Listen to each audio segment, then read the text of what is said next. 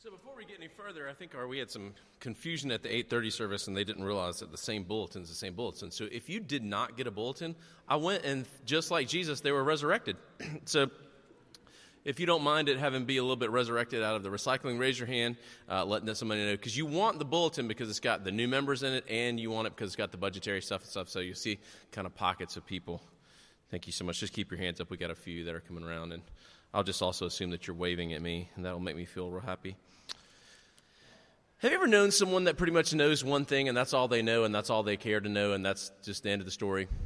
That you can tell them a big subject, ask them a big subject, and they know one thing about it, and that's all they know, and that's all they care to know, and that's all they want to know. Well, there was a guy like that I took Spanish with, and in North Carolina, you have a really good shot of learning Spanish in a public school. You have a less than average chance of learning how to pronounce it correctly because we're Southern. But I had a guy in my Spanish class, and he was a huge basketball player, and he was your typical what I would call a brick. I don't know, not the way he shot, but just the way he thought.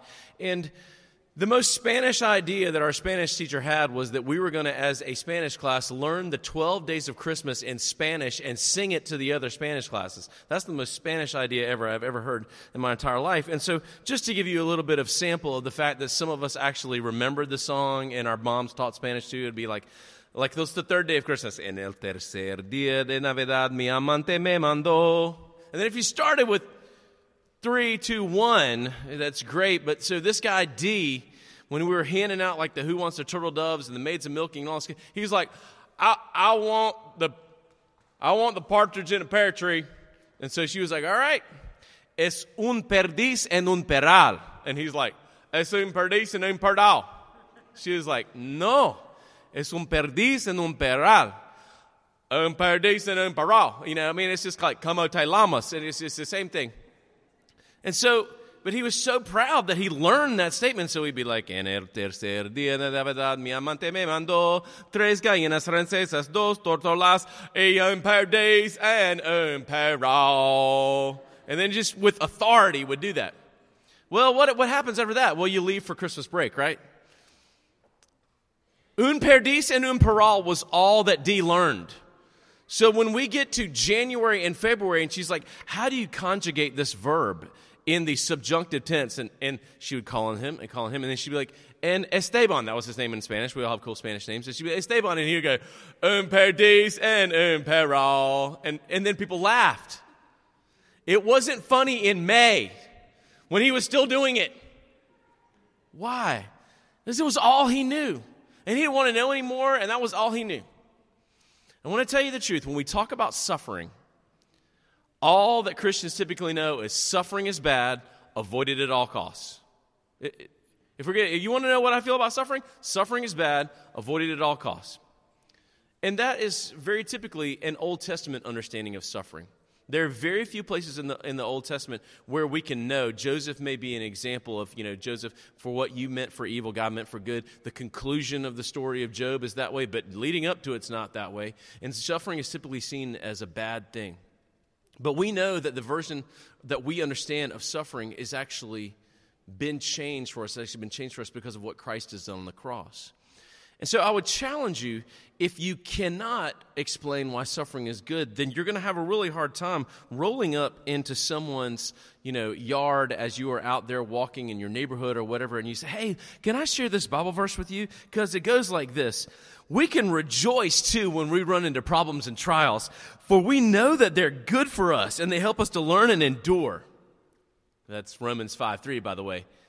How many of y'all have that, and you just go, yeah?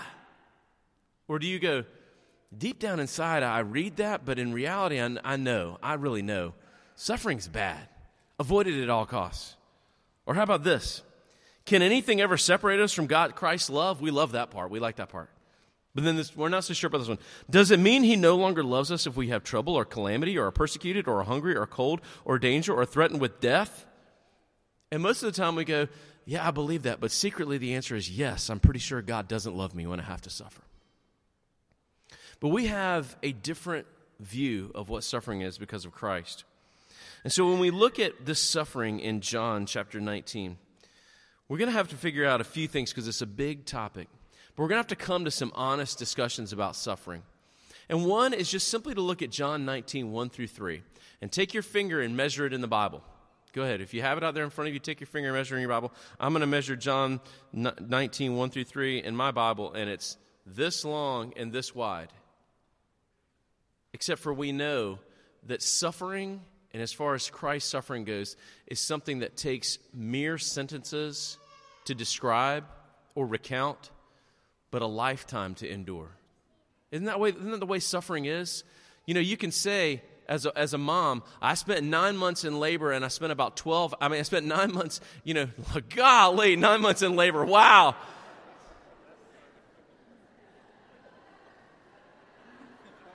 All right. And 9 months pregnant, and then I spent 18 hours in labor. Some of y'all are like child's play. I was like 26, But it just goes so quickly, except for we know that time felt like an eternity. And I would say for Christ, the beauty of understanding Christ's suffering is it took just a little bit of time, but actually, even though it felt like a lifetime, Christ actually accomplished everyone in the world's lifetime worth of suffering right there on the cross. In Isaiah 53, we remember that it says it was the Lord's good will to lay upon him the sins of us all. And so every single one of us in Christ endured a lifetime of suffering. He endured it for us and did it. The second thing that we understand about suffering is when we look at suffering, even as we would try to describe what it was like. If someone said, what was it like for you after you had your shoulder surgery? Well, I don't know if you've seen the movie The Princess Bride, but there's a part where they take Wesley to the pit of despair. So they take him to the pit of despair where someone has created a machine to try and figure out and measure suffering. And so they take him down to the pit of despair. They turn the suffering machine on. He suffers for a while, and they say, can you tell me about how you felt? And he simply goes, because words cannot also adequately describe Christ's suffering. We have this idea that suffering is not something that should be avoided, or suffering is not something that is a dirty word, not because we have changed our minds about it, but because Christ, in this text and in the truth of his gospel, changed suffering forever. I feel like I should probably warn those of you who see Pastor Paul and me, particularly at 8:30 service, share the sermon time, that typically he preaches, then I preach, and then we're done. We're not done when I get up this time, right? It's going to be Paul, then Bob, then Paul again, and then Bob again. Just warning you, okay? Just letting you know.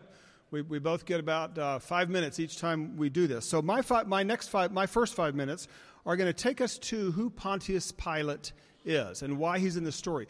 Think about this. We're studying the Apostles' Creed, and it's in your bulletin if you want to look at it, if you're not familiar with it. But why does Pontius Pilate get honorable mention in the Creed?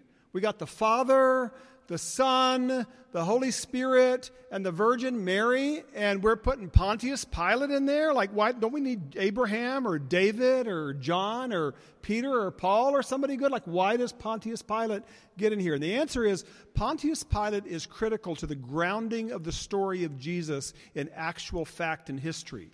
Christianity is a historical faith. It's not just that we believe certain legends and myths and we kind of like them a lot because they're great stories. These are things that actually happened. And we look at Pontius Pilate, we not only have the evidence of the Scripture and we have the evidence of Josephus and other first century historians, but we actually have a piece of archaeological evidence that was found in 1961 in a town called Caesarea Maritima. There's a little monument you're going to see on the screen there. And this was unearthed after almost 2,000 years. And I know you don't read Latin very well, most of you, and besides, part of the inscription is broken. But what it says in this town that was Pilate's sort of headquarters, to the divine Augustus Tiberius, Pontius Pilate, prefect of Judah, dedicated this. In other words, Pontius Pilate says, I'm taking this monument and I'm honoring Caesar with this particular inscription. Now, that's fascinating to us because now we have what we call extra-biblical archaeological evidence that there was a Pontius Pilate, that he was the prefect or the governor of Judea, and that this grounds this story that we're reading in history. So when the Creed says we're talking about Pontius Pilate, we do have another piece of evidence that this is actually a historical thing that happened on this day. Now, Pilate got this gig, that is to say the governorship of Judea, on the recommendation of a man by the name of Sejanus. And Sejanus is the guy who was sort of Caesar's buddy. In fact, the phrase friend of Caesar was later coined by him. That's sort of something you aspire to. So when later in this story, the Jews are going like, you're no friend of Caesar. It's not just, you're not Pastor Paul's good buddy or whatever. It's like that's a formal title. You're not a friend of Caesar if you let Jesus go. However, about this time, and we think it was right before the trial of Jesus, Sejanus himself had lost favor with the emperor and had not only been removed from office, but had been executed. And a number of other people who were close to him had been executed. Now imagine you're Pontius Pilate in this very awkward situation, and you realize that because you were put there on the recommendation of Sejanus, and he's now gone, you better get this one right. So he had his headquarters over on the coast, but he comes to Jerusalem when there's a piece of official business that he needs to take care of. And his responsibility in the province of Judea is peace and control. The Romans don't really care about all the details as long as the population is under control. And another one of Pilate's problems is that in a previous situation, he had angered the Jewish leaders by posting pictures of the emperor for them to worship, which was very anti-Jewish, and even by minting coins with pagan religious symbols, which again had offended the Jewish leaders. So they're going like, we're going to tell Caesar that this is strike 3 if you don't get this one right. Furthermore, he had been charged with cruelty in his handling of a Samaritan uprising in nearby Mount Gerizim. Eventually, Pilate committed suicide, which tells you something else about the kind of man that he was and the struggles that he had inside his head. So when we find Pilate here sort of nervous and vacillating, we kind of wind up with a little bit of compassion for Pilate. He's in a tough spot here, because he's supposed to keep the peace and do the right thing, but on the other hand, the local leaders are insisting he do something else. Now, Jews were allowed to follow their own law as long as it did not conflict with Rome, and that allowed a certain amount of leeway, or at least looking the other way, if they were going to, say, stone somebody to death. We find evidence of that in the New Testament. However, not when it came to crucifixion. So crucifixion was going to be the uniquely Roman punishment, and that's what the Jews wanted to have happen to him, because then the people would stop saying, he would stop thinking, he has the favor of the people, right? If you're crucified and you're a Jew, then you are automatically not a hero anymore. Cursed is everyone who hangs on a tree, the Old Testament says. So if the Jews can get Pilate to do it, they don't have to stone him, they still get rid of him, but they crucify him, and then it sort of demotes him in the eyes of the people. So a lot of this exchange has to do with who's really the king, and you see this play out in this whole passage. Who's the Caesar? Who's the king? How are we connected to him? And is Jesus a threat to Rome? Pilate's instinct is no. I mean, you think about the Jesus that you know and the stories that you know in the gospel. Set aside for a moment everything else that's happening here. All those stories in the gospel. Is the Roman Empire going to say, this guy's probably a threat to us? So Pilate says, no, there's no evidence that there's any sense of treason or uprising here. I think the man is innocent.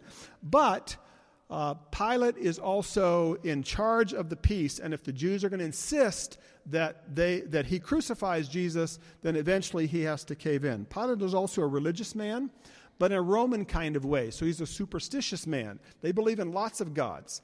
And when the Jews say, he claimed to be the Son of God, Pilate's going like, oh, this is getting really bad. I not only have the risk of offending Caesar, I might be crucifying a god here right in front of me. So we feel sorry for Pilate, but the Jews have been planning for this for a long time. It's been building, and they feel like now, with Jesus in Jerusalem and Judas having handed them an opportunity to get Jesus in secret, and this trial that takes place at the break of dawn when most of Jesus' followers and his sympathizers were not there in the middle of town, they have their moment, and the Jews are not going to let this go. So we find ourselves, in a sense, with some sympathy for Pilate, but also all of our sympathy is directed to Jesus. This isn't right. And we're pulling for the story to end that differently than it will. Why Why does Pilate have to go ahead with this? You read the story going like, if he only knew, maybe he would have let Jesus off. But John is doing something else in this story when John tells us in verse 14 that this happened around the time of Passover in the midday on the day of preparation for Passover. So some people make a big deal out of the timeline difference between the other Gospels and John. I'm not going there. I just want to point out that what John is doing is very significant to the story, because John is saying, this is where I was going back in chapter 1 when I told you that one of the first times John the Baptist introduced Jesus to his friends, he said, "Behold the Lamb of God who takes away the sin of the world." And John now in chapter 19 is saying, this is Passover. You don't need all those other lambs. The Lamb of God who takes away the sin of the world is here in front of you. So at the risk of going places where let's talk about Christ's suffering on a physical level.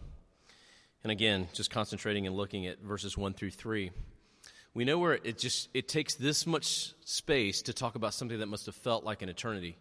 So when it says that he ordered Christ to be flogged, that was something called a cat of nine tails, which would have been a kind of a rod with leather long thongs attached to it, and they would have had either a piece of fragment of bone or metal melted into it. And if you want to think about like ever having been scratched by a cat, well, that's small.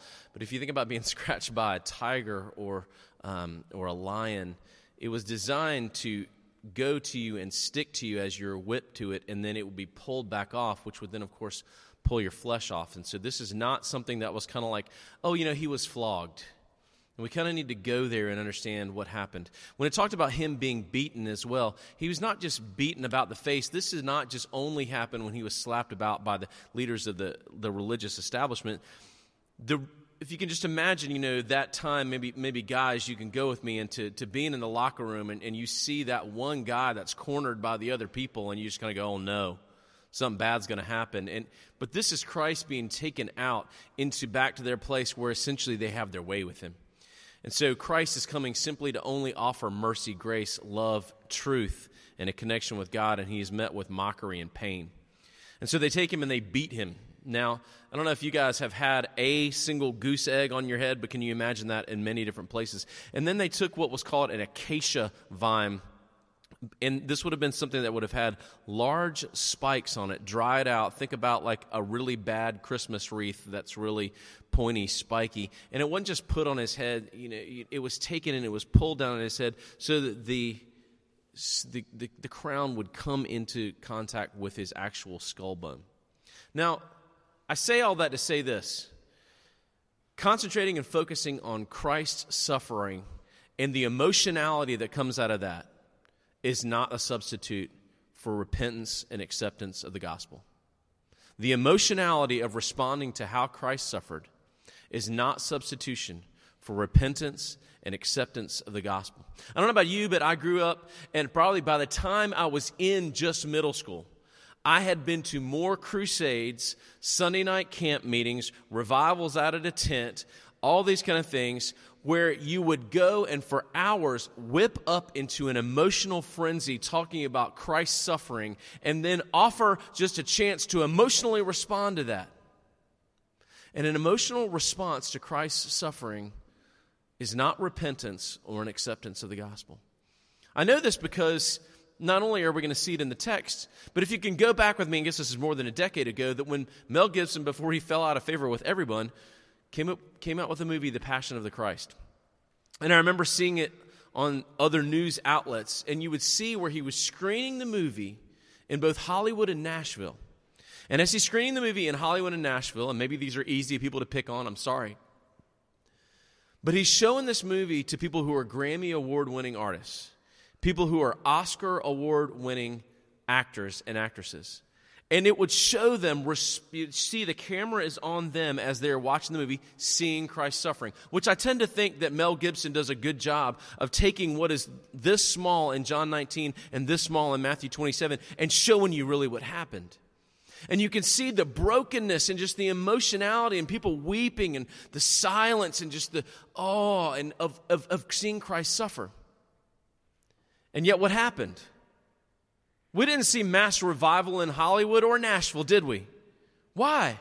Because it was nothing but an emotional response. And we know that when we also look at this text and we go right here, and it says in verse 4, Pilate goes out again and says to the people, I'm going to bring him out to you now, but understand that I clearly find him not guilty.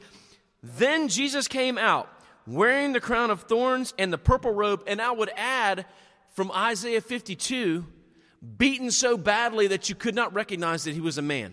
That's what Isaiah 52 tells us about what would happen to the Lamb of God. Here is the man. And then in verse 6, how do the people respond being shown Christ's suffering? Crucify him. Crucify.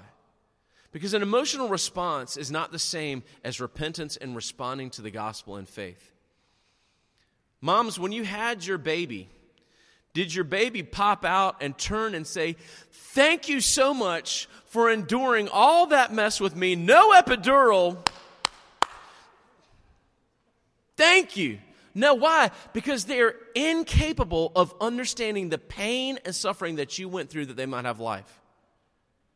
An unregenerate person not only is incapable, but will not be capable of responding to Christ's suffering unless they understand that that suffering was substitution. That Christ did not suffer because it was a beautiful or awful spectacle either way. Christ suffered to glorify God, and Christ suffered in our place.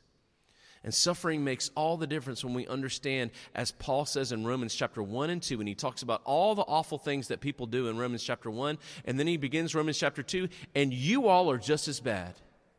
You all deserve the suffering of being alienated by God.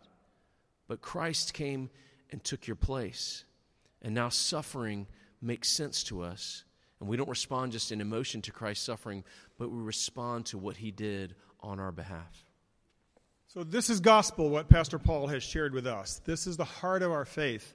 I want to turn your attention now to our suffering as we close this part of the service, this message, by thinking about how and when we suffer. So there's something about the lesson of Christ's suffering that is powerful for the levels of suffering that we have. And I'm very aware as a preacher that it's a challenge to preach on suffering. There's a range of people in the room, from those who are suffering, who have suffered, who feel like life just keeps, sending them one disaster after another, to those who feel like life is so good and we don't suffer very much and almost feel guilty for not having more bad things happen because we know about those who suffer, and everything in between. And sometimes we trivialize suffering. Like my dad used to say, son, I'm really suffering here. Your mom's not here to make my soup. That's not what we're talking about, all right? So we have different current experiences, but listen, whatever suffering you're dealing with is what we're talking about right now, whatever level it is. Someone said to me, yesterday, my dog, might only have a few months to live. And you say, well, that's not real suffering, is it? Yes, it is to the person that's your pet, the one you care about. It's just as real in that moment as whatever suffering someone else may be dealing with. So this is my challenge. I'm trying to talk to a range of people and your current experience and your past experience with suffering. John chapter 19 permanently alters the way we, people of the book, see suffering.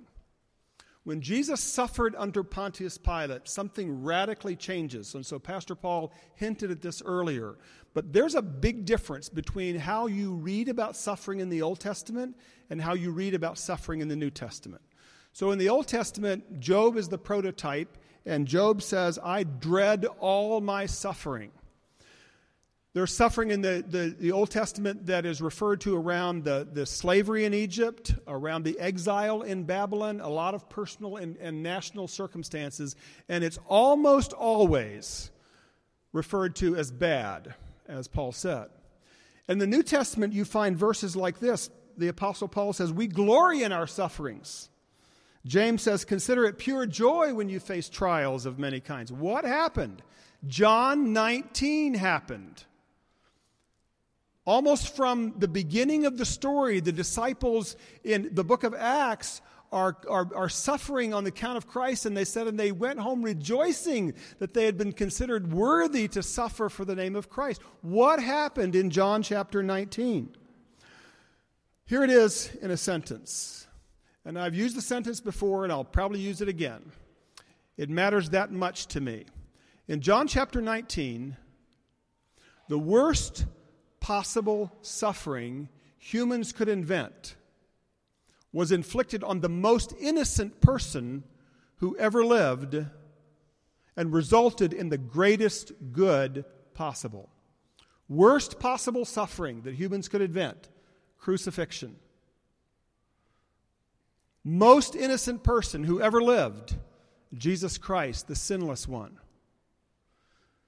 Greatest good you can imagine, the provision of salvation for all who believe and the forgiveness of our sins. Now, how does that change suffering then? Why does that change everything about suffering?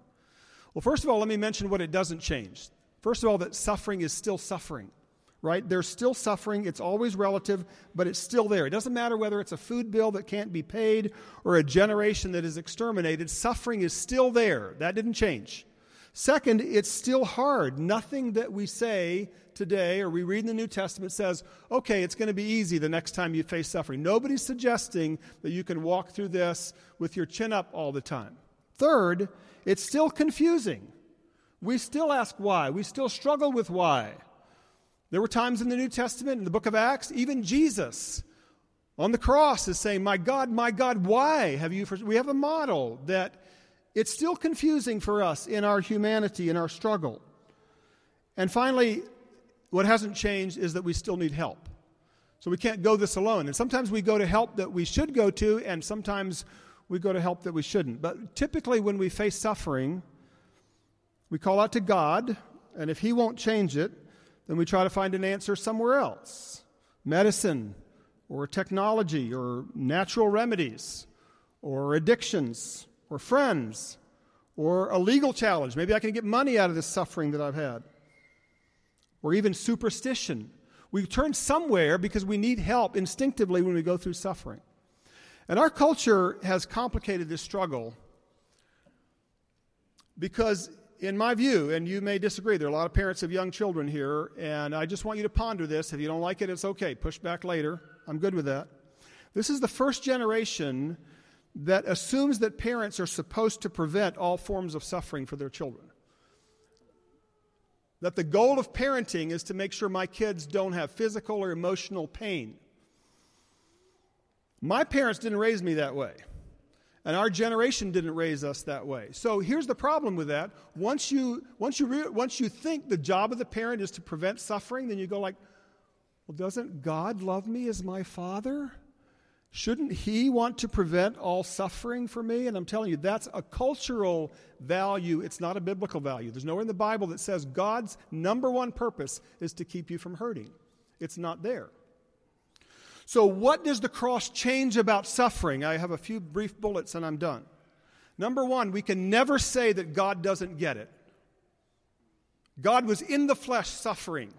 Paul and I preached about that last week, so I won't belabor that point. But Jesus became one of us. We always know that God gets it. He's been through it. He understands it. Number two, we can never protest, but I don't deserve this. The gospel changes everything about worthiness, innocence, and entitlement. And nobody can say, I'm entitled to a life of no suffering once we understand sin and what Jesus had to go through to redeem us from our sin. We can never say, I don't deserve anything bad happening to me. Third thing that changes, suffering is never the end of the story once we understand Jesus.